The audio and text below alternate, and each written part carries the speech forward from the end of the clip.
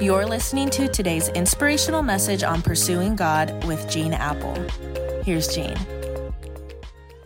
This week is a special Holy Week edition of Pursuing God as we walk through some of the significant moments in the life of Jesus and the disciples that culminated in the events on Good Friday and Resurrection Sunday, which of course we'll be celebrating on all our Eastside campuses this weekend. No visit to Jerusalem is complete without a visit to a site that commemorates the upper room where Jesus gathered with his disciples on Thursday night of that first Holy Week to share in the Passover meal together. Now, this is the same room where the disciples would huddle in fear after the crucifixion of Jesus, the same room that they would gather in again while they waited and prayed for the Holy Spirit to come after his resurrection. And of course, this is the same room where the church began on the day of Pentecost when the Holy Spirit descended and filled the followers of Jesus. Of course, part of the Passover meal that they gathered to celebrate that night involved wine, symbolic of the blood of a perfect lamb that was put on the doorpost the night the death angel many years earlier passed over the homes of the Israelites. Also a part of that meal was unleavened bread, because the Israelites would leave Egypt in a hurry and there would not be time for the bread to rise. What amazes me most about the events in the upper room that night is not what food was served, because that was completely predictable. But what surprises me is who was served, who was on the guest list. Luke 22 says, when the hour came, Jesus and his apostles reclined at the table, and he said to them, I have eagerly desired to eat this Passover meal with you before I suffer. I have eagerly desired to eat this meal with you. Now, who is Jesus talking about? Who was invited to the table that night in the upper room? Who had he been eagerly looking forward to eating this Passover meal with? Well, invited to gather around that table that night are 12 guys that Jesus had invested 3 years of his life teaching them about selflessness, about servanthood. For 3 years, he had modeled for them with his life that the greatest among you is the greatest servant of all. These are the same guys who had all arrived in the upper room that night with dirty feet from the dust-filled, manured, littered roads of the day. It was the custom of the day for the first one to arrive to get a bowl of water, a towel, and basin, and wash the dirty feet of the others. But not a single one of them had been willing to play the role of the servant, getting down to wash the dirty, dusty feet and clean the sandals of the others. And an argument even breaks out among them that night over which of them will be the greatest in the kingdom of God. I mean, can you believe that?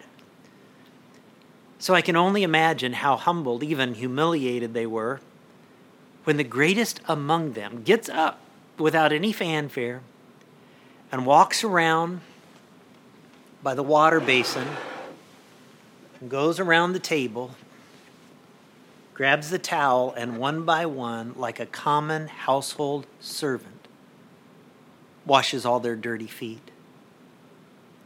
Thomas, Matthew, James, John, Bartholomew, Andrew, and all the rest. Every single one of these disciples would abandon and run away from Jesus that night when he needed them most. And of course, also gathered around that table was the big talking, brash fisherman, Simon Peter, who would boast that night, even if all fall away, even if everyone else abandoned you, Lord, I never will, even if I have to die. This is the same guy who was going to curse and swear in a few hours that he didn't even know Jesus. But Jesus goes ahead and wipes and cleans the feet of the one who would disown him 3 times that night before the rooster crowed. And then also invited around the table that night, another one of the guys that Jesus had been eagerly looking forward to sharing this meal with was the betrayer, Judas. Jesus was fully aware that Judas had already made arrangements with Jesus' enemies to lead them to Jesus after dark. Judas was so quietly deceptive, so sneaky, that none of the others even suspected him. Jesus knew that his friend, this colleague, this guy he had invested 3 years of his life in, was about to trade all of that for 30 pieces of silver.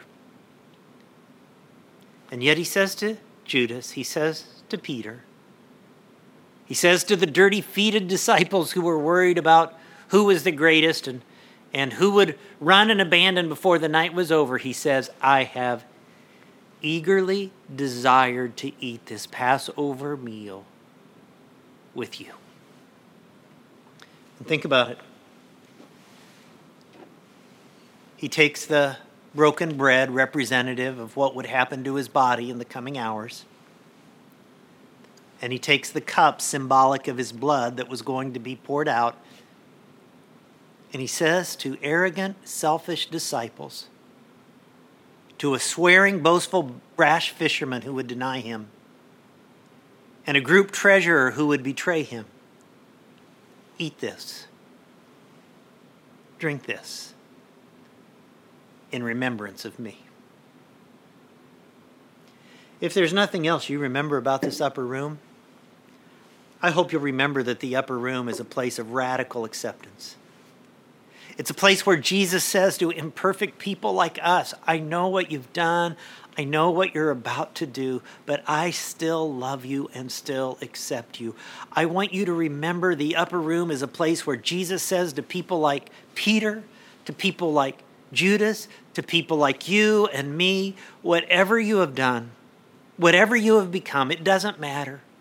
You may have committed tabloid-worthy sins, scandalous sins, awful moral failure sins, but you are accepted here. The upper room is a place for self-centered disciples. It's a place for foul-mouthed, fickle followers of Jesus like Peter. It's a place for those who have been immoral. It's a place for people who have made mistakes in their lives, who've hurt other people, who have darkness inside of their hearts.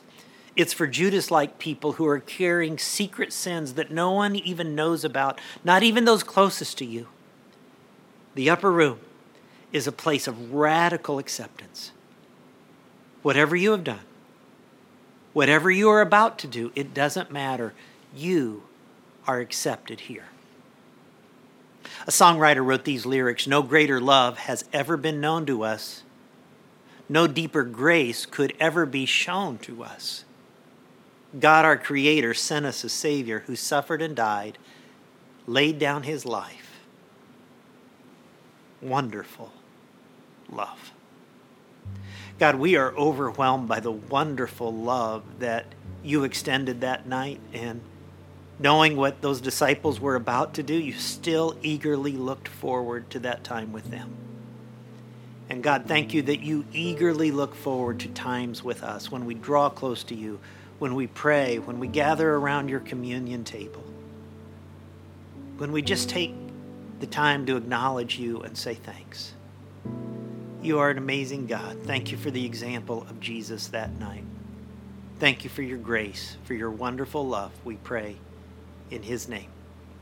Amen. Hey, I hope you can join me back here tomorrow as we visit the Garden of Gethsemane.